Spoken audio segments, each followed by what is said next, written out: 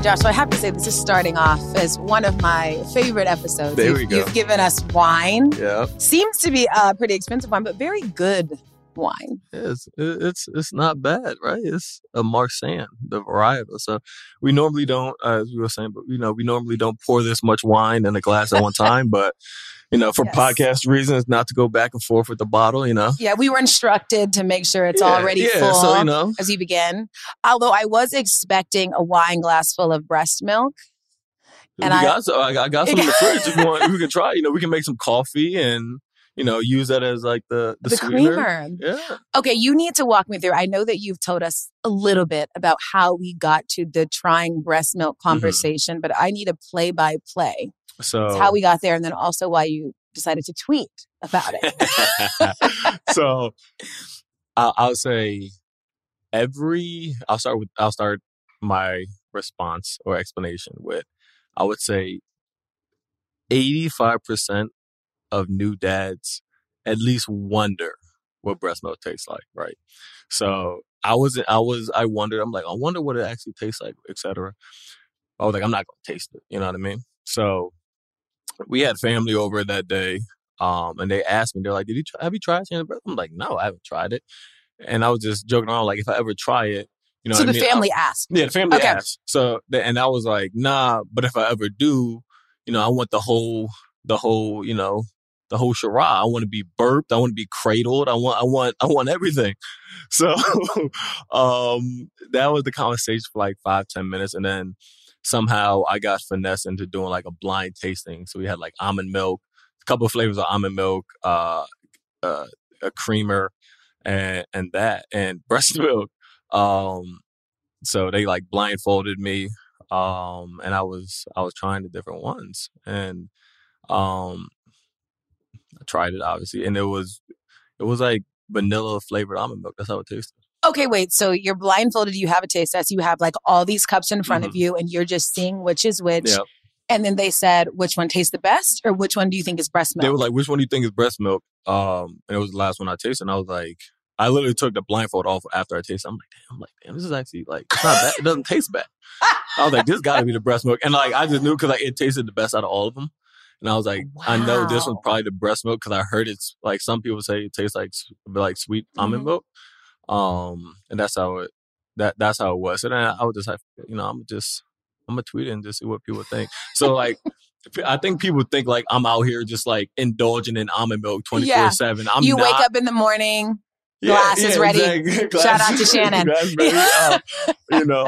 That's not it. It was just like probably not even like wasn't even like a shot glass full of almond milk. I mean, breast milk. But yeah, I don't know. It wasn't bad. I'll say that. I will say this is what I thought was interesting. De'Aaron and CJ did not deny that they had tried it. They did not deny it. So I'm telling you, every dad, or mostly every dad, at least wonders. And I would say 50% of dads at least try it. It's probably a little more. You would think, right? Yeah, because I would say 50% admit to trying it. Yes. You know what I mean? It was funny because I talked to my boy Bass about it like the next day. And he was looking like, what's wrong with you? And I was like, bro, I know you. And I know when you're in this stage, you're going to try it. He was like, oh, I'm going to try it. I'm just not going to tweet about it. I'm not going to tell the whole world that I'm indulging. So people are definitely, at least I'll say, trying it, taking a sip and just kind of seeing how it is. So I also, for the record, did not think it was weird at all. And I think most people didn't think it was weird, but it was funny to say it was weird. Yeah, it was just hilarious. The tweets were amazing. I feel like I went through I'm not going to lie. I usually don't scroll and do like look at people's reply and all that, but I did, and it was hilarious. Is Jalen going to follow you back? Have you all had this conversation? So Jalen actually, we talk. Me and Jalen talk literally every day, and I think he actually right after he did it, we were on FaceTime. And he was like, yo, check Twitter. And then I saw that. I'm like, oh, this guy.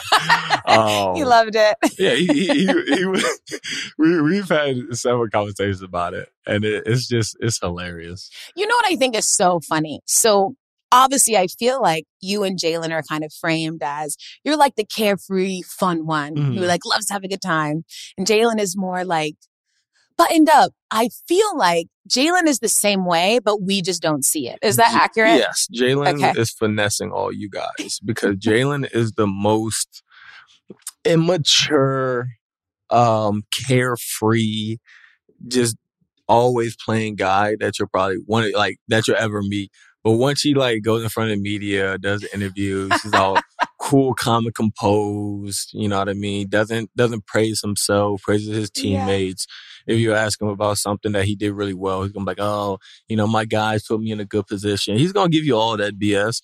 But he, like the real Jalen, and I think I tweeted it like a week or so ago. I'm like, y'all don't know the real Jalen. I think I did Jalen and Mikal. Yeah. Like, y'all don't know the real ones. Like, we literally talk every day, and we're playing literally nonstop. Okay, so give me an example. Like, what is something about the real Jalen that we don't know or understand?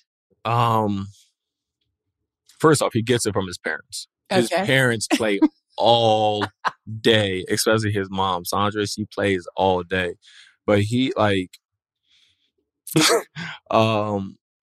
first off, I can say, Shannon, my wife, for you guys that don't know, obviously we're all cool. And I think at one point she looked at me. She was like, if your friend calls you at 1 a.m., FaceTimes you at 1 a.m. one more time, I'm done. Literally, like, we talk, like, I don't want to say 24/7, but we talk all the time. But man, it's it's something to put, like, I will say you have something in your head that you're like not saying, so I'm going to need you to tell the story. It's just, we're both just very unfiltered. We're both just very unfiltered. What is making you laugh? What is the story? How family friendly is this show? No, it is not at all. I was messing around, so obviously, like, I got the newborns, and I was messing with them, and I was changing. I think one of them, Hendrix, I think it was, and I'm on FaceTime with him. He's crying. I just look at him like, yo, my son's packing, and I flipped the camera. You were like, I'm proud. I flipped the camera, and then he just started busting out laughing. Like, dog, that's the type of immature relationship that we have that y'all don't see. But, like, dog, it's like, I was not expecting you to see that. Bro, we play all day, bro. And it's just like a bunch of stuff like that. I would say the only thing that we have talked about on this show, a little crazier than that, was when I interviewed Israel Adesanya, and I was talking about the craziest thing he had to do to cut weight. And he was like, I had to bust a nut. I said, whoa, what? That's wild. I hope he was like, I in the dressing room. I was like, okay. He did not want to go into details or specifics, but just so you feel better about your story, this is not an anomaly. I'll take the crown of number 2. Yeah. So now we know how you and Jalen actually are. But no, it's genuinely been such a joy watching you all on the same team because y'all are genuine friends. And I just think it shows in the press conferences and obviously on the court. But you had this quote about Jalen. You said, I think he kind of exceeded everyone's expectations but his own. What did you mean by that? Because if you know, like, JB's journey, right? Obviously, like, highly touted coming out, McDonald's on American, you know, this, that, and the other. Had a very, very successful college career, probably one of the best. I'll say one of probably the most decorated college basketball athlete probably in the last 20 years, 25 years. And with that, he still wasn't projected to be a first round pick. He was, I think most people projected him to be a solid piece coming off the bench, running a team, running the offense, not doing anything too crazy, not having too much weight on his shoulders. And then just, if you stuck with a team, cool. If not, he was going to be a journeyman. He was going to be in the league. You just knew he was going to be in the league. Right. Right. But not like the star, the solid piece. Yes, not what he is now. Mm-hmm. And I think, like I said, he exceeded everyone's expectations, but his own and his family, because, he knows the work he puts in. You know what I mean? And me just knowing him at Nova and knowing him now, like, I see the work he puts in. And one of my favorites, just little parts or stories or whatever of him, like, was last year. I think it was the morning of, when free agency was about to start. And obviously at that point, he, projected to get, $100 million or whatever it is. And we were both at Nova working out in the morning. And I forgot what, I might have got there at like 7:30 or 8. And he's already in the gym working out, doing all that. And this is, 5-6 hours before he was going to sign the big, one of the biggest deals of his life. Family was taken care of, his kids taken care of. And he had that moment. And, a lot of guys, would be just chilling, just looking at the clock, like, just waiting. Yeah.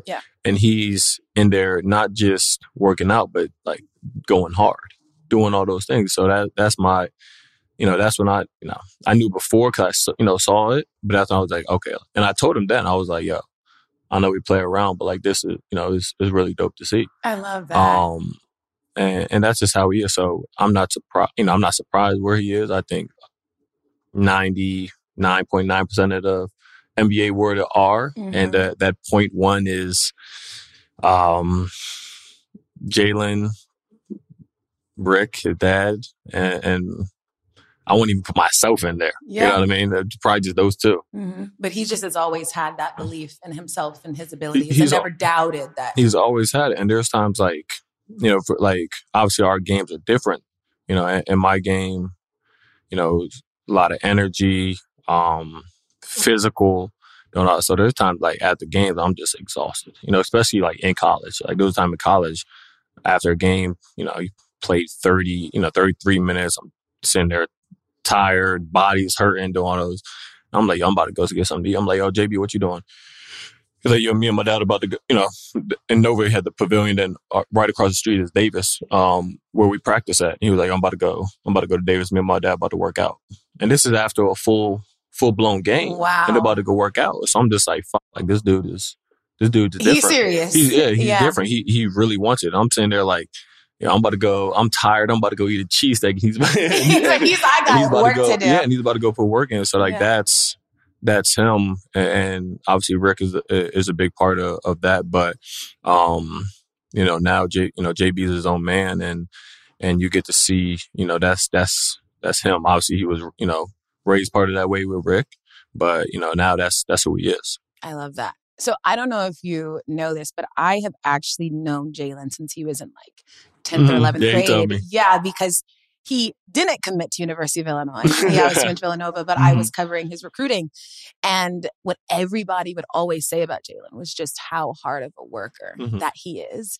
And honestly, I think in the league, hard work is a skill. Yeah. Like a lot of people know that they're talented and they can just rely on having that talent. But when you're talented and you have the work ethic, that's what takes you to that next level. I think that he's always understood that he can get there. Yeah. Like he can work on those things to become that person. So it's been such a good year for him. And I just think it's crazy. In so many ways, he kind of manifested what this moment was, which is really, really nice. So for you guys, being genuine best friends on a team, how do you deal with I don't want to say conflict, but say you all don't agree on something. How do you navigate that? With me and him, like we say what it is. Yeah. If there's something that I'm not doing, he'll sit there. He can curse me out. He's cursed me out before, and it's been vice versa. I mean, there was one time at Nova, he called me with we were in practice, and he called me with an elbow. And like people that know me know I'm competitive. I'm passionate. But when I'm on the court, I have like a little bit of a crazy side. Not crazy, not too much, but just a little bit, right? and I feel like you have to. But he called me with an elbow, and I wish I could find the practice film of it because he passed the ball. He ripped through, called me, passed the ball, and I stopped, he stopped. We both just looked at each other, and we would know like I'm gonna fuck you up. it's I'm not sure how, but somehow in the duration of this play, you're gonna get fucked up. Yeah. So I think like he got the ball back. I let him drive past me. He went to go take a layup, and he knew it too. So he didn't really he didn't even try to go to layup. He just stopped at the rim, and I just boom, just leveled him. Like in Davis, like you have the basketball, probably like the court, like the hoop's probably here. You have probably like 8 feet of space, and then there's like the door you walk in. Mm-hmm. Leveled him, went through the door. I threw the ball at him, and then Coach Wright was just he started snapping. Obviously, Chris Jenkins was on the team. He looked at me like, "Dog, you good?" And I'm just like, "Yo, I'm cool." Yeah, now like, I'm good. I got it out. And we can move on. Yeah, coach is snapping at him like, "Yo, he coming with an elbow." Like, and he knew it was coming, but like, he did that. And he knew it, and then after practice is over, like we cool. We'll go get something to eat or whatever. So like, we're comfortable with each other in terms of challenging each other. If we don't agree on something, we'll figure it out and see what the best option is. And obviously, I think that's important to have in terms of, when you guys are on the same team. For sure. Okay, who started I don't even know how to do it. Celebration. He started it. I'm like, I kind of know the origin, but I don't really know the origin. And he hasn't really talked too much of the origin of it, so I can't really, blow up his spot. But yeah, he does it, and then, me, when I do something, I'm like, you know what? It's like I did McKell's. I think I hit a 3 in Cleveland one time, and I did McKell's just to mess around. And it's hilarious. It's so good. I did that, and then I was messing with him. I was like, JB, you see, I did Kells. And he was like, you didn't do mine. So I was like, all right. So there have been a couple of times I did it. I did something that I did his. Okay. I want to switch gears to you. Obviously, a lot of conversation about you, what's going to happen, mm-hmm. What are you going to do? Obviously, when I look up a lot of stuff, every single article says he is expected to decline his player option, which obviously makes sense because you would become a restricted free agent, get the money that you want. Where are you at with that? Are you declining that option? Oh, you're retiring. Yeah, we'll probably decline that and do the free agency thing. My first free agency I was restricted, and it was it was ass. I'm not a very emotional person, as my wife is can attest to, and she would love me to be even more emotional, but I'm not. But I think like my last free agency, like I kind of actually cried a little bit. 'Cause I'm just like, it took like 3 weeks to get it done. I'm like, damn, like, do people even do people want me in the league? Like, I'm like, it was just a lot, and it was very stressful. So, I don't think this free agency will go that way. But yeah, we do that. But I love New York. I love the team. I love the coaching staff, the front office that we have. I think building in the right direction. Got young guys, draft picks, all those sort of things. So, obviously that would be an ideal place for me to just, resign there and do that. Obviously, I know it's a business. They got to want me at a certain price, and I got to want the same thing. So I get it's a business, but, there is just everything's perfect on the court, off the court, with family, being close to home, doing all those kind of things. So, fingers crossed that, when free agency starts, I'll say a deal will get done, hopefully in the first day or two. Yeah. But yeah, it's, that's, I would love for that to be home. Yeah. So to be clear, like you want it to be the New York Knicks. You love it. Do you feel like you have found a home? I think so. And I the reason at least on the court, I feel like my style of play is kind of how the city is built, in the sense of just blue collar, hardworking, hard worker, can do kind of whatever he needs to do to just kind of be successful and to help the team, be successful. And I think that's kind of how New York is, that tough, gritty, style of a city. So there's that. And then obviously, like I said, off the court, man, just being so close to home. I think my parents went to almost every home game, if not every home game. My host family lives in Jersey. They were at every game. Friends were there. So it's, it's a very idea. I'll say that's a perfect situation. And I mean, New York loves you. You're heart of the city up there. I do want to go back to something that you just said. Mm-hmm. How when you were a restricted free agent, it was hard for you, that it was emotional for you. just because it's wild how time continues to progress, because the situation that you're in now is going to be completely different than the one that you were in then. In that moment, like, what was the low point of that restricted free agency period? I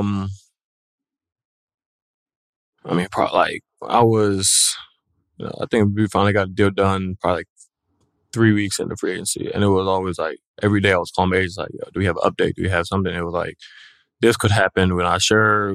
There's this, there's this. So there were different, options in the sense, but it wasn't anything, to write home about, anything concrete. And even like the deal that I had, like I felt like at that point in my career, I was a good player, someone that could produce at a good level. But I'm like, I signed a 3-year contract with 1 year guaranteed. Like, I felt like I couldn't get a fully get like and that's not, obviously that's not on my agent. I love my agent, but like, I guess New Orleans, David Griffin didn't feel that way, and that was tough for me. I'm just like, I fully embraced New Orleans when I was there, and I'm like, damn, like that's all that it is, just 1 year guarantee. If I get hurt in this first year, like I'm on hopefully a minimum the next year. You know what I mean? So that was very stressful. That was a low point. I'm just like, maybe I was like, I guess, these guys don't want me how, I wanted it. Mm-hmm. And that was very frustrating. Yeah, because I think, it's very easy to, maybe incorrectly at times, like tie your worth to that. Yeah. You're like, does nobody want me? Mm-hmm. And then it just almost probably makes you second guess yourself and what you've done. Could you have done more? So how did you maybe get out of feeling that way? And especially now, I'm sure you feel very wanted. Mm-hmm. It was more of a, like that next year. And I loved playing with Willie Green, playing for him, and I had B.I. there and a lot of guys I was cool with. Like that team I actually genuinely love, and I still talk to a lot of those guys now. But I really was coming into the mentality of just like, fuck you. Like not to my teammates, not to the coaches, because first with Coach Green, but to the front office, to the city. It was like I'm gonna show like I'm worth more than this.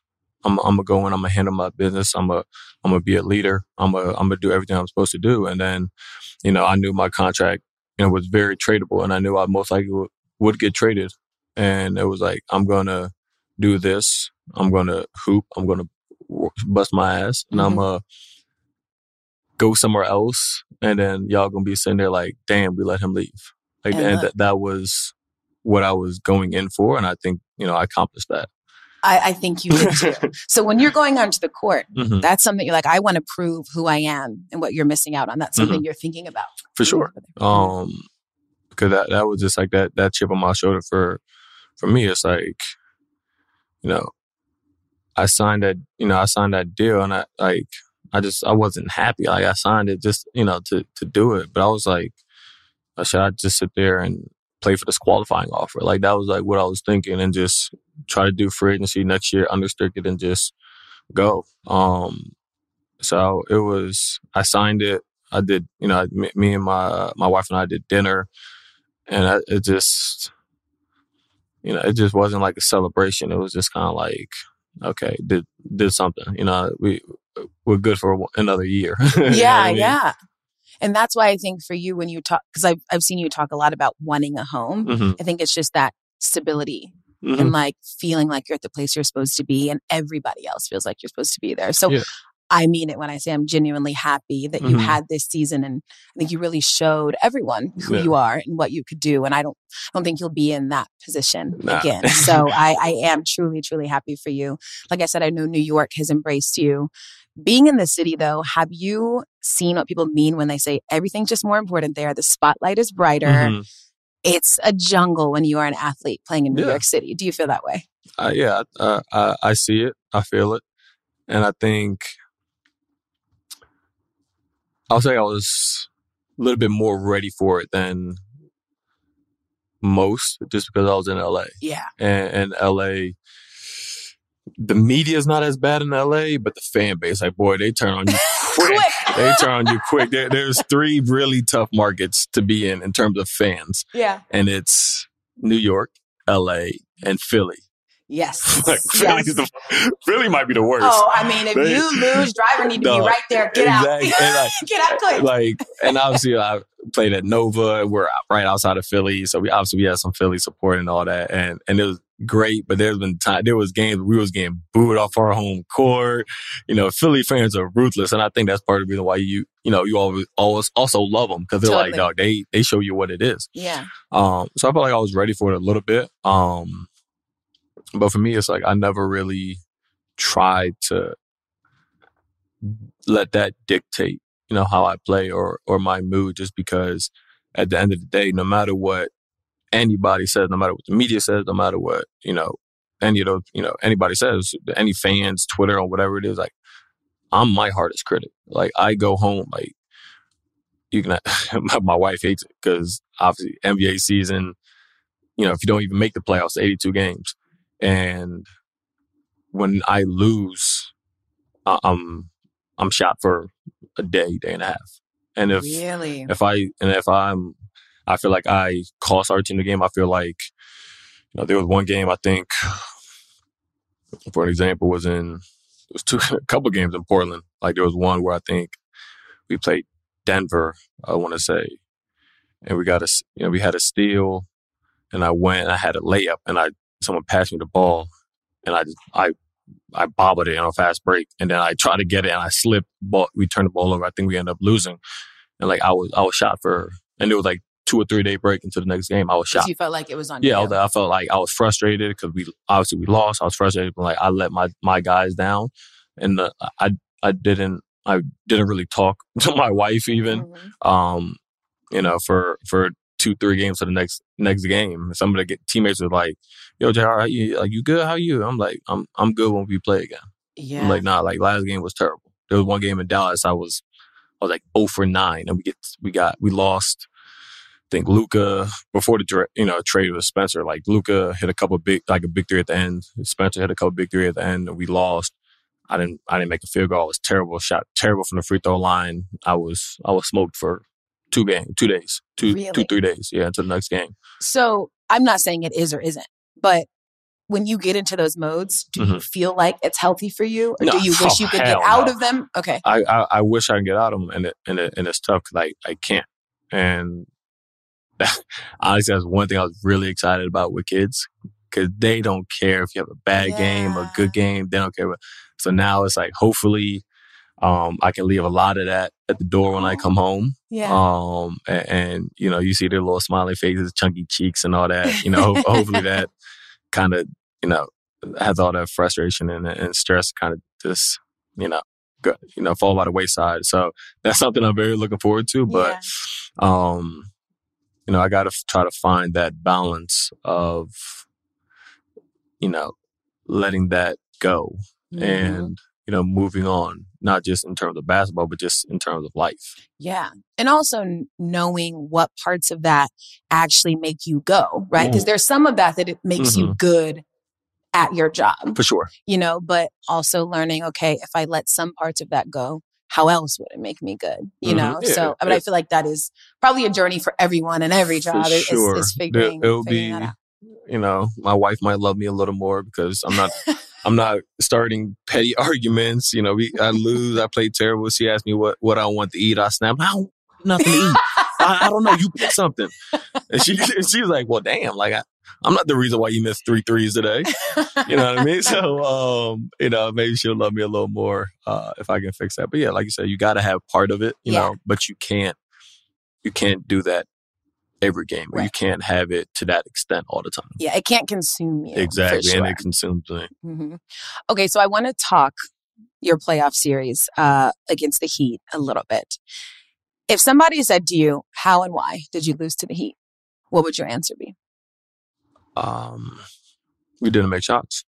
I mean, look at how the Heat played against the Bucks. Look how they played against Boston, right? They were the worst offensive team in the league during the season. They turn it around. Yeah, I mean, that shows you the regular season don't mean nothing. Totally. Because they were kicking it. They were, obviously a little hurt. They was kind of kicking. And I'm like, well, y'all trying to get that AC? Yeah, when it was time to go, they was on go. Yeah. But like my Milwaukee had number one defense in the league. And they were out there scoring 120, 130 points a game. I think they, in our playoff game, the most they scored was maybe 108. Like we were holding them to, low hundreds, and it was possession games, and some of them were just we didn't make shots. Yeah, you know what I mean. And it's not just myself. I put myself at the top of that. Myself, even like Jalen, who's our guy, who's our dude. There was some games where he was 0 for 7 for 3. You know what I mean? Or there was a game where Julius was 0 for 5. Yeah, RJ, things just weren't falling. Yeah, so things weren't falling, and I think sometimes obviously it's frustrating, and it can, confidence can, NBA there's it goes up and down by the game. Yeah. I just think it was that. I mean, if you hold a team to 39% from the field, shooting scoring 104 points. If you ask any NBA coach, would you take that? And they'll say yes. Absolutely. Any day. Every day of the week. And it just so happened that, we held them to 40% from shooting from the field and 104 points. And we just ended up shooting 38% and at 101 points. And that's just how the cookie crumbles. And that's how it crumbles sometimes. You know what I mean? So it's, I think that was the biggest thing. And obviously that is frustrating and it's a tough pill to swallow because you feel like you could have beat them. You feel like you could have moved on. But, you got to give them credit. Spo made great adjustments. So good. They got guys that's won championships with Kalo, with Kyle Lowry over there. I said K-Love, Kyle Lowry. And then you got hungry dudes with Caleb and Gabe Vincent, Max Strus, obviously Jimmy's Jimmy. Caleb going crazy. Yeah. Bam playing well. Duncan, was out of the rotation. Obviously Tyler got hurt. He came in and he's been playing great for them. Yeah. So you got to just tip your hat. Sometimes you just got to tip your hat to the other team and say, you know what? We think we could have beat you. And I think Milwaukee think they could have beat them. I think Boston think they could have beat them. And, if you were supposed to, you would have. Yeah. So we got to tip our hat to them and say, we know we might have gave that series up just with our lack of, shot making, but you got to give them credit. They've been hooping, and, that's a tough team. And, wish them the best. I'm not saying this to you, but somebody said to me once, they're like, saying you should have made more shots is just another way of saying you lost. Exactly. And I was like, damn, that's true. Exactly. Yeah. And that's how it is. I mean, as you see, the couple games that we won, we made shots at a great, and we had open, they gave us open shots. You know what I mean? So, and we just didn't make them. So, that's the thing. We just talked about. We got to try to let it go. No, for sure. And move on. Use it as motivation. Use it as fuel for this offseason. But tip our hats to them and, go watch them in the finals, unfortunately. Well, the thing about the Knicks, obviously, from the start of the season to what actually happened by the end of the season, the team exceeded expectations. Yeah. The city was so behind everything. Even just honestly being in the playoffs, I think, was a win for everybody in New York. There's obviously been a lot of conversation about what does failure mean in the league and what does success mean in the league. Yeah. So to you, when you look at what happened with you all, which one do you label it as? I think it was a success. If you sit there and judge a season by if you win a championship or not, that's just idiotic to me. Just because, let's be real, there's 30 NBA teams. Going into a season, there's 5, maybe 6 contenders that teams where you're like, you know what, they can make a finals run. Yeah. And there's, probably on the other side, there's probably 6 that are like, yeah, can't wait for that draft pick, baby. And then you have guys exactly. And then you have guys that are teams that are in the middle that that are trying to figure it out. Mm-hmm. And so for me to put to label our season as a failure or success based on a championship, I think that's unfair. You know what I mean? There was, before I got there, just watching on the outside looking in, people were killing them. They might not make the playoffs. They lost 9 in a row at one point. They this, that, and the other. So, y'all go from this team's the worst team in the league losing 9 in a row to them winning 9 in a row. And it's like, oh my God, we can make the second round of the playoffs and all that. Like, I think it's unfair to, view it like that. But I think also, if that's the logic, then only one team succeeded. Exactly. And that can't be how it goes. Exactly. Yeah. I think San Antonio, they were successful. I think they were very successful, and they were they were one of the worst teams in the league, and they were very successful. Yeah. So you can't view it like you just can't view it like that. And if you do, that's your prerogative. But I think we did what we were supposed to do, even exceeded the expectations, and we're bringing that into next season. Mm-hmm. So you say that next season is a success. Mm-hmm. Before you even got to the team, Tibbs called you the best rebounding guard in the league. Damn Are right. you? For sure.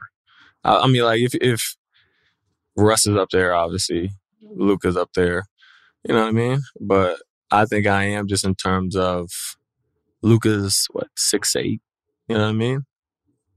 Russ is 6'5" and athletic. I'm like 6'4", 6'5". I'm not that athletic. Yeah, you know like, what I I'm mean? getting it done. Yeah, I'm here for a good time. You know what I mean? So I think I am, just in terms of just pursuing rebounds. In my zone, out my zone. So I think I am, and that's one of the. I think that's one of the strengths of my game, and I use that, especially defensive rebounds, to push the pace and try to get easy buckets on the offensive end, and then on the offensive end try to get extra possessions for my guys. And I think, especially playing in Portland with Ant and Dame, getting offensive rebound, getting them. That's probably the time where you get them the most open. Yeah, they are. So it was an opportunity to get them in a rhythm, get them open shots, get them good looks with it. I don't have to sit there and work for everything. You had said to Mitchell Robinson once, I don't want to mess up the quote, you said, you get the regular rebounds. I'll get the rebounds that break teams. Mm-hmm. What do you mean by that? Like, for me, it's you play the first 3 quarters. Cool. Fourth quarter, especially that last 4 minutes, that's when you win. That's winning time. You know what I mean? So for me, especially on the offensive end, like, you watch games, and obviously you're a basketball mind, you're not one of just a casual fan. It's like, oh my God. So you actually watch and dissect, what actually happens. But how many times has there been an offensive rebound? You force a team to a tough shot at the end of a shot clock, and they get an offensive rebound in the last 3 minutes of the game, hit a 3, and it's like, fuck, that's game. Dagger. You thought of game 1 against the Heat. We did that exact same thing. We came down, rebound, Kyle Lowry popped it out, hit game. They got the extra possession, gave Vincent hit a 3 where he tried to draw a foul. They didn't get the foul call, but he drained the 3. That went from a 3-point game, I think it was, to a 6-point game at 4 minutes to go, and it was over at that point. So for me, I want to make those plays. I want to be the guy to go gets offensive rebound in a 1-possession game, get us open shot, get us extra possession, do those kind of things. That's what I want. That's what I live for. That's how I play. Yeah. So that's kind of what I mean by that. And I think I've done that on a lot of occasions. And that's just kind of like the mentality that I have, especially in the fourth quarter. I mean, I think it's very clear, not really debatable, that you are one of the best coast-to-coast attackers in the league. Something I think is interesting, though, when I watch you, obviously, you kind of get a lot of texts. And my wife lets me know about everyone, too. And the reason I'm saying that there is, it feels like who you are when you're playing basketball, at least from what I know of you, is like very different from who you are in real life. For sure. So are you almost like turning on like a Beyonce, Sasha Fierce alter sort of ego when you go out there? Yeah, like, 'cause once I go out there, the competitiveness starts. You know what I mean? And it's practice is cool, warm-ups are cool, all that stuff. Once I check into the game, like you like, and even like you'll see me, joke around, pre-game doing all that stuff. Sometimes I'm on the bench, I'll be joking around. But once I'm on that court, once I'm playing, there's no games. Mm-hmm. Sometimes if we're up by 20 or something like that, then we play games. Can joke a little bit. But once you're in it, you're uncompetitive. I'm on 100%. And then, if I feel like there's a discrepancy, whether it's fouls or I feel like I got fouled or something, I didn't get a call, I'm snapping. Like, I'm like, dog, and I probably, I gotta stop, honestly. I really have to. You're like, it's a lot of text. Yeah, I got to. And like, you also gotta, it's like, and most of the refs, I always say what's up to them before the game. A lot of times unless I'm just heated after a game, I always, tell them like, thank you, appreciate it. Yeah. They have the hardest job. Like, no matter what, they're going to have, one team extremely pissed at them. They're going to have one fan base extremely mad at them. Yeah. They're going to, be labeled, cheaters or, serious extenders or this and the other. So they got probably the worst job. And, it takes a lot to be a ref. So I got to commend them like that. Mm-hmm. They have the toughest job. And they have the toughest job because they have assholes like me that when they think they get fouled and don't sit there and snap at them. Then a lot of times when I look at the replay, I'm like, oh, maybe I didn't get fouled. Then I sit there and be like, yo, Curtis, that's my fault, bro. I was tripping. Yeah. Tony, like, I was out of pocket. You know what I mean? Yeah, they have a hard job. But I mean, that's why you have a burner. Just kidding.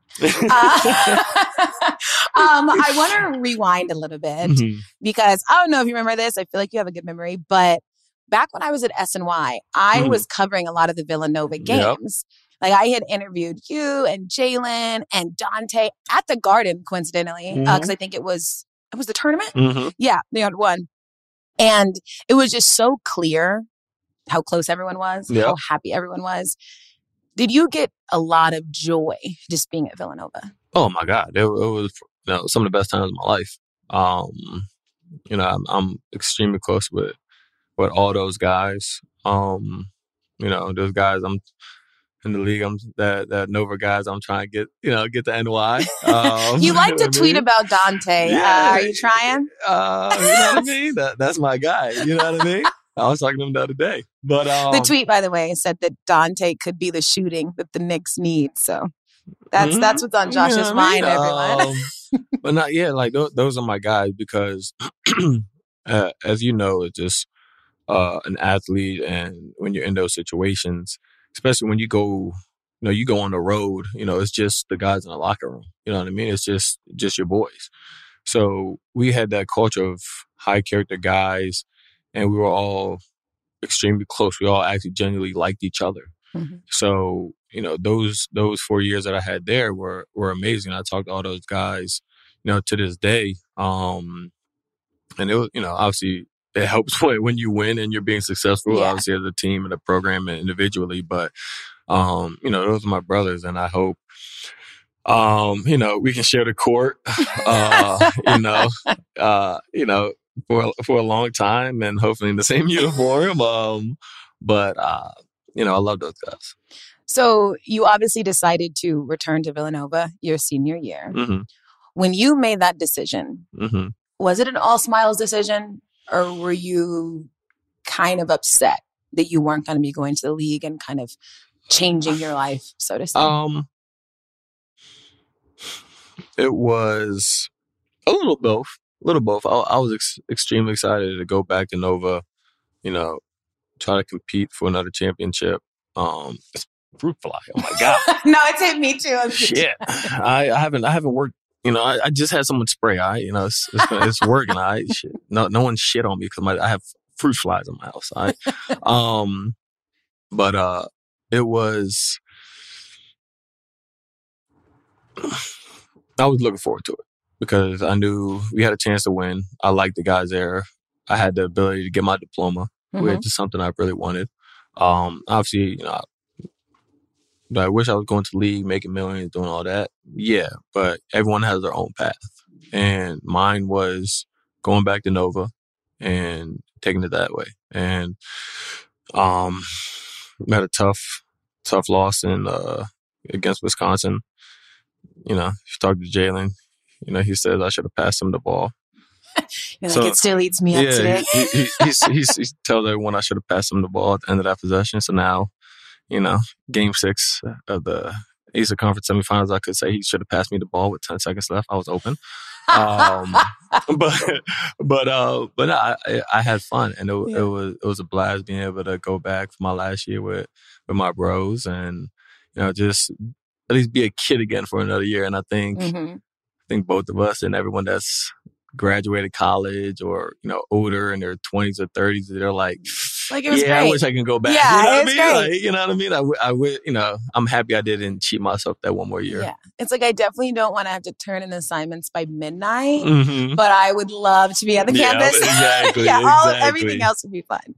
And so before Nova, I just want to paint the scene because I don't know if basketball fans always understand what it's like being in high school if you're like an elite player, especially where you're at. The elite, like talented basketball players in the DC area would go to these schools that were super elite, normally predominantly very white schools. For you, on a scale of 1 to 10, like how much of a culture shock was that to you to go to that school as opposed to whatever was in your area? Shit. I want to do like the annoying thing, like 1 to 10 or 20. You're like, but 20. Yeah, 20. Like I hate people that do that, but it was like that. Yeah. But no, it was a complete culture shock because obviously going to public school, you know, my whole life, and then going to a school, and it wasn't like you know, in DC you have Gonzaga, DeMath. Those are the two like basketball powerhouses. At least they were at that, you know, during that time. Montrose Christian, you had those. And I went to Sidwell Friends School. Nobody knows what the hell Sidwell Friends School was. Sidwell Friends School is a junior Ivy League type school. Like kids there that go to, you know, Harvard, Yale, Brown, Tufts, you know, Carnegie Mellon, you know, all like those really successful prestigious academic schools. So I went there for basketball and had no idea what I walked into. Obviously, like you said, predominantly white. And it was just, it was a culture shock for me. And I wasn't fully ready for it. I honestly kind of hated it at the time, you know, part of it because, you know, I was just, you know, just a regular kid, family didn't have money or, you know, like that. And, you know. And like hearing the conversations of others and you're like, I don't relate to this like, at all. Yeah, there was a time like my, you know, a couple of, you know, friends I was there and they were like, yo, and it was like they could leave campus for lunch. I was like, oh shit, this is amazing. First, I'm like, why y'all leaving campus? We got a whole little nice spread right here that's free. There's nothing else you need. We had it was called the Fox Den, which was like a little coffee shop and all that. They was out there brewing cappuccinos and all that. I'm like, it was amazing. It's crazy. Like I want to go back right now. Yeah, exactly. But there was time like, yo, about to, you know, we want to go to Chipotle, you know, let's walk down to Chipotle for lunch. I'm like, bro, I don't got $7 for Chipotle. You know what I mean? Yeah. I barely had, you know, several dollars to put on this Smart trip. You know, my parents give me $5 for the Smart trip, you know, which was the bus, the bus thing. So, you know, they give me $5, $10. I'll sit there, try to, you know, I'll make my way to, you know, we had where was it? It was Tinleytown. So I'll take the bus, get to Tinleytown, and then I'll take another bus from Tinleytown to Sidwell. So I was, you know, I wouldn't give them $10 the first ride. I'd be like, it'd be like, I'm like, oh man, I don't got no money. I'll get there. I'll go to like CVS. I'll get like a couple like 99-cent snacks, and now I have like $7.50. I'll put on my Smart trip, so I got some snacks. Yeah. But I'm like, yeah, bro, I barely got bread to get on the bus, and I'm like, I can't. Right. And you're like, y'all want a burrito bowl? Yeah, exactly. And we're, you know, 5 minutes down from Georgetown. You know, all these kids are driving. They go, you know, they want to go to Georgetown, or the shop, or walk around, all that. I'm like, bro, I don't want to go to Georgetown. I can't buy anything at Georgetown. Why do I want to go there? Like, for me, no one looked at me like that, but like for me, it was embarrassing. Cause I'm like, I can't, like, I can't afford, like, this isn't in my class. This isn't in my league. Like, I don't want to do this. So part of it hated that time. Cause I'm like, I'm not in this, world. And it wasn't even like about basketball. And that was my first year. And then I struggled academically, and they asked me not to come back. And that was frustrating for me too, because I was trying hard. I was trying my best. As you know, public school, sometimes you just turn assignment in and you get in a you'll B, get it, yeah. and they happy with okay. it. There, you had to explicate poems. I don't even know what explicate mean. I mean, they were saying there, yeah, this word started with a capital letter, and that means that writer really, wanted to emphasize, this word and that. I'm just like, huh? Yeah. I'm like, maybe he just started the sentence. I mean, maybe something, you know what I mean? Like, just, yeah, and like, that's how it goes. Yeah, they're doing all that. I'm like, it was just stuff that was just so beyond, what I was ready for. And, some parents, students really rallied behind me to get me readmitted. And they started a petition, right? Yeah, started a petition and got me readmitted because they felt like Sewell didn't put the necessary resources that I needed to be successful, because they were very like, this is the bar. If you're at the bar, above the bar, cool. If you're below the bar, it's not our job to catch y'all up to speed to the bar. So if you're below the bar, you can go to Bullis or one of the mother schools or something, Georgetown Prep, not over here. But honestly, that speaks to, in Michelle Obama's book, Becoming, she talks about just like education. And she's like, children, teens, right? Young adults know when people do not believe in them. Yes. And that bleeds into what they can do. And I'm sure there was like something in the back of your head that was like, I know, like, I don't really have any advocates here. And that in turn probably made you not go as hard as maybe you would have if just one of the teachers really believed in you. Yeah. Yeah. And I think the cool thing about it was there was, at least to start, there was a couple of teachers that were like, why is this kid here? Why is this kid in this class? Why is he at the school? I'm not going to put it. There's a couple that come to mind, but I don't want to put their names out there. But it was cool for me because they got to just know me, not in terms of being a student, just as a kid. And, some of those teachers, after that first year when I got asked not to come back, they went and rallied behind me and got in my corner. And it was, that was something that was really dope for me. And at that point, it was my parents, super dope. And they let me decide if I wanted to go back or if I wanted to go to like Montrose or whatever. And I was like, I can go to Montrose, Stu Vetter's there, he has connections. I can, ranking can go up, office can go up. He's sitting there saying I could potentially be a McDonald's All-American if I go there, this, that, and the other. But I'm like, all that sounds cool. Like, do I really want to leave all the people that just fought for me to be readmitted? Do I want to, some of these teachers that said that they will help me or tutor me after hours and do those things, do I want to leave that situation? Nah, I don't want to leave that situation. Some of these people rallied behind me, helped me get, the parents, donated, helped me get laptops and stuff like that. So I'm like, I can't leave that situation. And it wasn't even about basketball. So like my high school years, like it wasn't even about basketball. It was just about, growing as a person. If you ask my wife, she's like, I'm totally different, now or then than I was, when I got into Sidwell. And that's the part where it's like, part of me was embarrassed and I hated it sometimes at the time. But now looking back, oh my God, I love it. And it did so much to help me get to where I am now.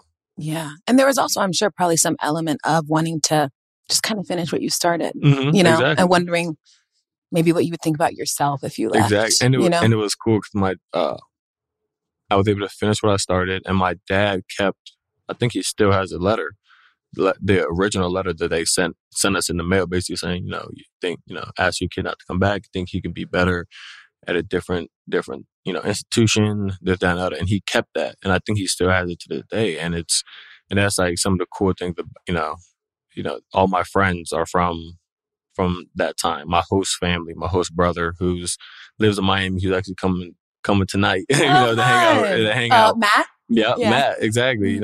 All those guys, my girlfriend, my wife now, went to Sidwell with me. They're all during my high school years. And because I was in that situation, and it's, I owe a lot of what I am and my life to Sidwell and the people there that put me in this position. And that was like the coolest thing because it wasn't even about basketball. Basketball was cool. I was recruited decently and all that. But like, I'll take, I would go back to Sidwell any day and relive those days of embarrassment, but also just fun, laughter, love, and, a home. Yeah. I mean, you got to get that letter from your dad and like frame it because it's such a testament to like, you aren't what anyone says you are. Mm-hmm. Like you can decide who you want to be and show up on all those days. So I love that. I'm gonna go like 15 more minutes. We are keeping you long. I hope that's okay. I got nothing to do with that. You keep me away from changing diapers and doing all that. So I'm like, chilling. Thank you. Yep. You talked about your parents. You had a quote that I thought was so good that I want you to explain. You said, "I think my parents loved who they raised. I think they hated how they had to do it." Mm-hmm. What do you mean by that? I think, wow, that was a deep cut too. That was a lot of deep cut. I think, obviously as a parent, you always want your kid to grow up better than you did, right? You want to put them in good position to succeed. And I think I missed it.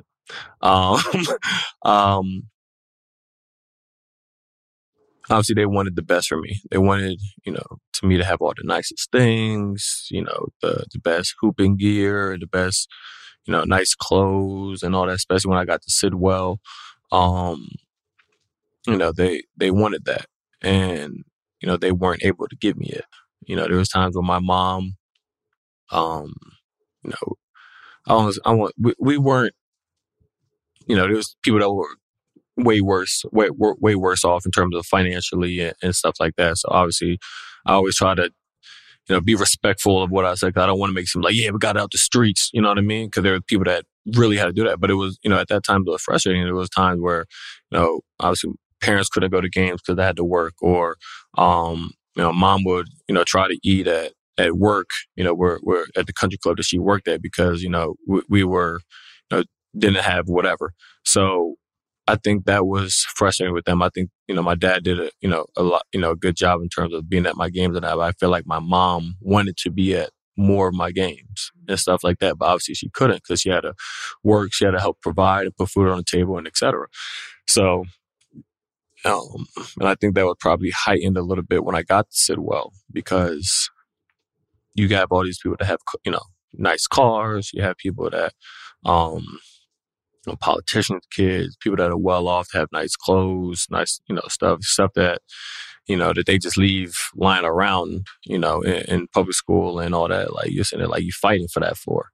So I think there was that, but I think they were still able to instill the principles that they wanted to. And I think it was a little bit harder for them to do some of those things. And now being older, obviously, I respect them even more than I did at that point because I get to see it from a different perspective now. And so that's kind of what I meant by that. I feel like they wish they could have gave me everything that I wanted as a kid, and they couldn't. But I think now, being the person I am, being the man, the husband, the father, the not even the basketball player, just the person, I think they're happy about. I think I know my dad's probably gonna watch this interview, and I'm sure he'll probably be happy with most of the stuff I'm saying, but maybe not the cuss words. So my bad, Dad. Shout out, Dad. Yeah, but yeah, that's kind of what I meant by that, and I hope I hope they feel the same way, and I hope I've made them proud, and it's their time to relax, kick their feet up, enjoy life, not have to worry about anything financially or anything like that. You know what I mean? Like I have them, and it's time for them just to kind of do whatever the hell they want to do. Have you been able to have that conversation with your parents or your dad specifically about you being okay? Like that even though you maybe didn't have everything you wanted, like you were okay, you were loved, you were happy. Have you been able to tell your parents that it was okay? No, I never. I don't think I ever have, and I think now thinking of it, I definitely should. Um, because obviously, you know, growing up, those are your parents. Sometimes you listen to them, sometimes you don't. Especially like as a kid growing up, as a boy, especially like you don't do all the emotional shit. You don't do that. Like it's kind of like the man up kind of thing. Keep it moving. And I never, you know, I don't feel like I never really got that vulnerable with them and let them know that. And I feel like that's something that um I think I'm gonna have that conversation with them at some point. I'm not sure when. I'm trying to work on myself in terms of being more emotional, being more vulnerable, realizing that, even, obviously I'm a man and you have the quote unquote man up type thing, like, but no one knows what that means. Like 100%. I'm a person who has feelings, has emotions, who I shouldn't be scared, afraid to show those things. And it's not weak to show them. exactly. And I'm, consistently trying to, understand that and learn that. And I think I'm doing a better job than I was. I think, having my kids, I'm able to see it a little bit better from that perspective. So that's a conversation that I hope to have with them soon. And don't do like the too cool for it or too quote unquote manly or whatever. Hopefully I have that. When I have that conversation, I allow myself to be emotional and to be vulnerable and cry if I want to, because who's going to tell me not to? You know what I mean? So, I'm happy you brought that up, because that's definitely something that I'm going to have to do. Good. I hope so. And I mean, I don't want to know the ins and outs of the conversation, because that's obviously incredibly personal. I'm just asking you this because you said your dad is going to watch this. So what is just the one thing you would want your parents to always know?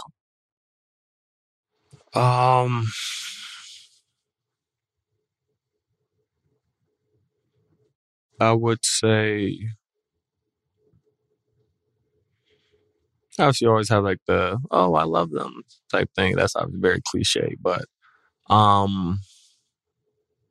extremely happy with how they raised me, the decisions that they've made. And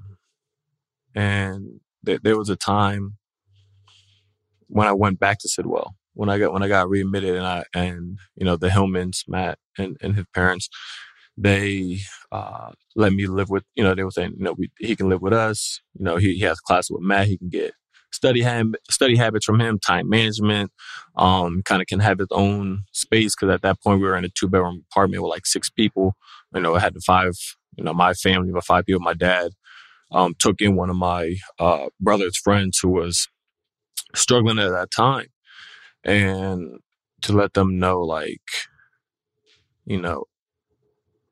they were never forgotten. They were never a second fiddle. They were never, put on the back burner for, anyone. I think that's the biggest thing. And I think that was something that they didn't really talk to me about, but I feel like that's something that was in their mind, not now, but initially. It was like, he goes live with another family. He's away from us for 6 days out the week, 5 days, school days. And then obviously on the weekends, you don't want to be at home. You want to be out. You want to be at the mall. You want to be playing with friends. You want to do all that. And so I think they were kind of nervous that I don't want to say forget that aspect of like how I was raised and that, but I think they were just fearful of like the outcome and how it could be. And,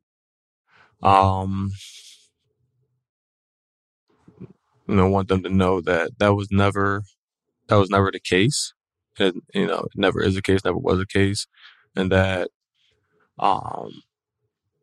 everything that they did for me might not have seemed like I appreciated it at the time, but looking back at it, man, it was amazing. And they're just 2 incredibly strong people who, you know, I'm so happy that they're my parents. I'm so proud of them. I'm so happy with the way they raised me because it made me who I am. And um, they instilled those values in me that I'm going to take, you know, until I'm gone, that I'm going to try to instill into my kids. And I wish I could be half the man, half the parent that my dad is, half the parent that my mom is. And I feel like if I'm half of that, I feel like my kids would be in a good situation. That's beautiful. So there's that. I'm trying not to get too emotional because if I do, I'll probably start crying on here. But no, it's okay. That's beautiful. Yeah, that's something that I definitely want them to know. And it's probably gonna make my dad cry. So you cried before me. No, that's so beautiful. I hope you do get to have that Mhm. conversation with them. You know, I think that when there are people who we know for a fact love us and people that we know they know we love them, Mhm. we feel like we don't have to You don't have to say verbalize it. Yep. But that's one thing I'm trying to work on too, is just like, if we know it, let's talk about it. Exactly. You know, because it's just sometimes hard to do it. So I totally get it. It's sometimes hard to do it, and especially I feel like everyone, when, you know, when that person or somebody is gone out their life and, you know, they pass away, you know, you're always looking back saying, I wish I would have said this. I wish I would have done that. And I think right now I'm like, I wish I should have had some of these conversations before. So now it's like, I want to have these conversations now. So so they know, when it's all said and done and it's time for them to move on. That they know what they meant to me. They know how, nothing was unsaid. Nothing was unsaid. And I think that's the biggest thing, not just for parents, but friends and especially for guys. It's not a masculinity thing. It's not being too tough for. It's just something that, we can't be scared to be vulnerable. We can't be scared to be hurting. We can't be scared to be doing all those kind of things. And I don't want to go into some fucking preacher mode and all that shit. But no, but I get it. But you want to do that, and that's something that I'm, every day I'm trying to teach myself and get better at. I love that. Give it up for parents. Woo! Okay, the last 5 minutes on the subject of guidance. Mm-hmm. In the league, who has been your best vet? Ooh, that's tough. I would say Larry Nance helped, and obviously he's only a couple years older. But okay. Larry was definitely big in that. Kyle Lowry, was big. Who else? Only had Dane for a year, I guess, but he's been great. And then there's guys that I didn't never even play with, like CJ McCollum, who's helped me with certain things, and so I probably would say those guys. Yeah. You've played with a lot of guys that are either just like incredibly popular or just discussed a lot or just really relevant, whether that's LeBron, Dame, Zion, so many people. Which of the guys you've played with do you feel like is kind of the most misunderstood by people that don't know them? Dame. And he's misunderstood because, everyone, we're in a culture where it's like, you got to win a championship. You have to win a ring. You have to do all that. So it's like, kind of like with the season, the fairy success. So are you going to tell me his season or his career wasn't a success because he didn't win a ring? No. He's someone who is extremely loyal. He's someone who obviously came from, Oakland, underrated at Weaver State, and then got drafted there. And he really embraced being in Portland, and Portland embraced him. And me being in Portland for only a year, I understand why he's so loyal, because that fan base is amazing. Like they truly show you love. There was a time where we were getting our ass up by 40 and they're still there at the end of the game. And I'm sitting there looking like, yo, why are y'all here? It's time to go. Yeah, like I would have been left if I didn't have this jersey, or if I didn't have this jumpsuit and on this bench, I would be gone. So people don't understand that, but like, he's had such an amazing career. All-time leading scorer for the Blazers. I don't know how many time All-Star, how many time All-NBA team. And people just sit there and be like, oh, he's too loyal. He has to go. He has to win a ring. He has to do all this. And that's something that's, to me, is just stupid. 'Cause I know he wants to win, but he wants to win the right way. And he loves Portland. And I'm not saying he would never leave Portland, because I don't know. That's up to Dame, and I'm not sure, how that is. But I think he's misunderstood because people see that loyalty and they don't understand it. But at the end of the day, he's the only one that has to walk in his shoes. And as long as he understands it and he's happy with it and he loves it, who are we to say? For sure. Yeah, no. And I mean, I think Dame for sure probably has been misunderstood by media members as well. Is he a superstar? I think there's few superstars. I think there are a few superstars. But one thing about Dame, I love Dame. Mm-hmm. Dame is the nicest person. Mm-hmm. Like, literally one of my favorite NBA players for sure. But I think he has been misunderstood. And going back to what you're saying, I don't even know if it's that he wants to win the right way. I just think he wants to win the way that feels good to him. Mm-hmm. You know what I mean? Yes, I'll say that. Yeah, it's like he wants to do it how Dame wants to do it. Exactly. He wants to win it the right way to him. And that right way is interpreted in his own way. Absolutely. Sure. And I think that's like how we have to talk about what success and failure is. It's like, what is success to you as an individual? Exactly. And nobody, and including me, has a say in whatever that is. Exactly. And I think it takes like a very specific kind of person to be so self-aware and so sure of who you are that you're going to do the thing that you want to do because you feel good about it. Yeah. And I think that's something that I learned when I got to the league. Because like when I got in, I'm like, all I want to do is win. All I want to do is win. I want to leave. I want to retire with at least a ring. And I still do. And that's what I fight for. And that's what I play the game for. But my mindset changed in terms of, how I view that in my career as success. My career is not, not a success just because I win a ring. If I don't win a ring, it's not a failure. Like, I'm a kid that didn't grow up with much that, I'm going to be able to put my family in a better position than I did. And to me, that's a success. Absolutely. To me, being able to, have my kids in private school and, have a couple houses and, have a summer house somewhere. And with my pool and my wine. Exactly. Like doing this and like put my kids in good position, hopefully put their kids in good position, take care of my family, doing that. That's success to me. And that was success to me before I got in the league. Even the first couple of years when I was in the league, that wasn't what success was for me. Totally. But now, trying to see it from a different side, I'm over like, as a dad, I've been dad for 35 years.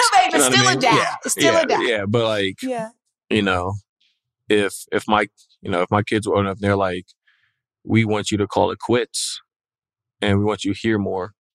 I'm calling it quits. I'm being here more, and that's whether that's 4 years down the line or 8 years down the line. Like when they feel like they're not getting me as a dad, it's time for me to hang it up.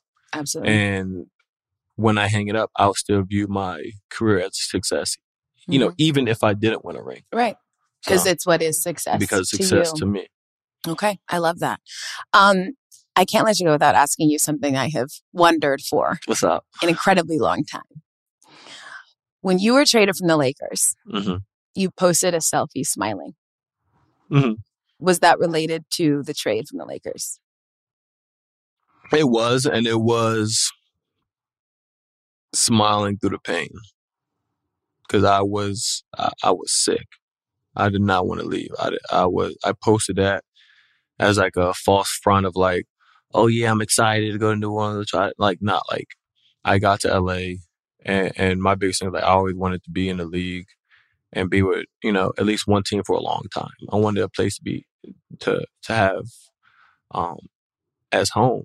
And that was a bummer for me to get traded. Obviously it was you trade for a guy like AD. Like there's no I didn't feel like it was disrespected or something. It's not like I got, Anthony Davis. Yeah, I didn't get traded for a copy machine or like some cash or something like that. Like I got traded for a top 5 player in the league at that point. But it was like let me post this so people think like, oh, he's excited, he's happy and all that. But like nah, deep down I'm like, damn, I don't want to leave. I love here. I love the fan base. I love the training staff, I like the coaching. At that point, they just had got just hired Frank Vogel.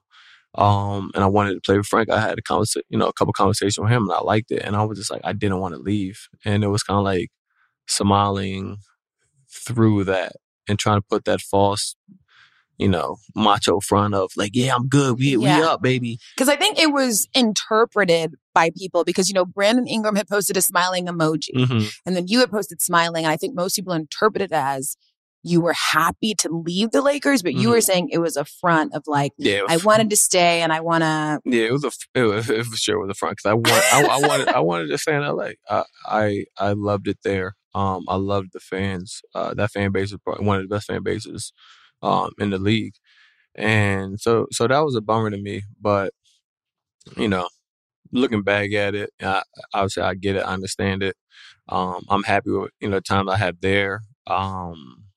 But that was something that I wasn't ready for. And, and obviously it's always tough, obviously, I for sure found out when it for sure happened, obviously there was different packages of, trading players and all that. Some came out, some didn't. The ones that came out, I wasn't in. I was like, oh yeah, I'm lit. I'm good. Yeah, I'm LA, good. I'm popping. And then it happened, and I saw for sure on Twitter, Woj tweets it, and I'm just like, it's true. Yeah, I'm like, yeah. Luckily, I had my podcast at that point. I was about to record an episode with Kenneth Fareed, and luckily he was deathly allergic to dogs, so we didn't do it. Because if we did, my phone would have been on airplane mode. Nobody would have. Yeah, you wouldn't have even known. No one would have known until an hour later. So that happened. But I was just like, man, let me post this. Let me fake like I'm excited. I tweeted we're the best place to get beignets. You know what I mean? I was tweeting it I'm just lying. Yeah, I'm happy. I'm man, I'm playing myself, dog. I'm not trying to leave. I'm leaving LA, man. I'm leaving the purple and gold, leaving the sunshine. Yeah. I'm leaving all that. I don't want to leave that. And the people there, I was extremely close with the training staff, Nina, Marco, Stacy, those people there. I'm like, dog, I don't want to leave. Yeah. So I had to try to smile through the thing. But look, all things work out as they should. All things work out. Look at you now. You better get paid. Maybe you're going to find a real home. Exactly. All the things. That's all we need. A nice home. If that's in New York, it's perfect. I love Hopefully it. they can figure out a country club membership that I can get into. So I can play golf. You know what I mean? So do all the things you love. Yeah. So if there's any country clubs in New York or anything like that want to, free membership, maybe. Yeah. Not even free, but just let me bypass that wait list. We can have that conversation. Get me in there. It doesn't even have to be free. I'll put up some money. You know what I mean? We'll add a few so that they see just let me if the wait list, a couple of years, just let me slide up to number one on the wait list. I love it. Our fingers are crossed. Okay, last one. We ask everybody this at the end of every episode. What if you weren't an NBA player? What would you be doing? I would love to be a Chelsea football player. Oh my God. Okay, so you would just play soccer? I'm playing soccer. I'm moving to, obviously we didn't have the money. I'm over here talking about I had the money to go to Chipotle, and I'm like, yeah, I would love for us to move to London, right? Also, I would go, play on one of the best teams in the most popular sport in the world. I was saying, and you could probably find some of the clips where I'm mic'd up and I kick the ball around before every game. That's one of my rituals, and I've said it I wish I could play soccer, I love football like you did. Football.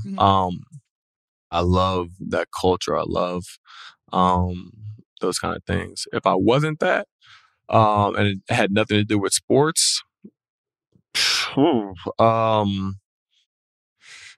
don't know, probably maybe a commentator or something like that. Wait, that has to do with sports. Yeah, so that's something I'm like, dang, if it's not sports, I don't know. Maybe I'll be an accountant or something. I don't know. I like that. Yeah, something just do it all. I have no idea. And people now are gonna sit there. I'm 28. 6 years in the league. I always said I want to be down by 35. So that puts me 6-7 more years in the league. Oh yeah. People are like, what do you want to do after? I'm like, maybe do commentating or something like that, but. Honestly, I have no idea. So the first year or two, you figure it out. The kids are going to be old enough to be in school. Hopefully the wife does something. Hopefully at that point, you are 9 years in, yeah. she just wants me at the house. I'm playing golf every day. Every day. I'm chilling. I'm going to try to figure it out. You would be a good commentator, though.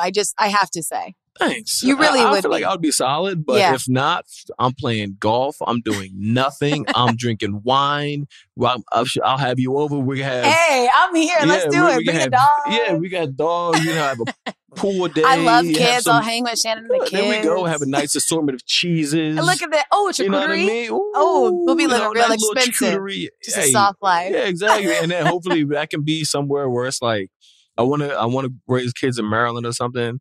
But let's do that, like summer beach town, like Hamptons, Manhattan Beach, something like that. Something where it's bougie, but it's simple bougie. I can walk to the cheese shop with my sandals on, you know what I mean? There's elements of non-bouginess, even though it's overall Exactly, bougie. But I don't have to feel like, everyone there is well off, so I don't feel like I have to like sit there in front. Like, I'm going to sit there, with a white t-shirt, thong sandals or something like that, and people sitting there like, "Oh, hey, Josh. Hey, Josh. There you go. Wow, you have so much to look forward to. I have to say. I told you, once I'm done, if I'm not commentating, boy, I'm having a simple yet bougie life. Oh my God, I can't wait. Well, I have to say, whatever it is you do, you absolutely deserve. You are truly one of my favorites. You're so kind.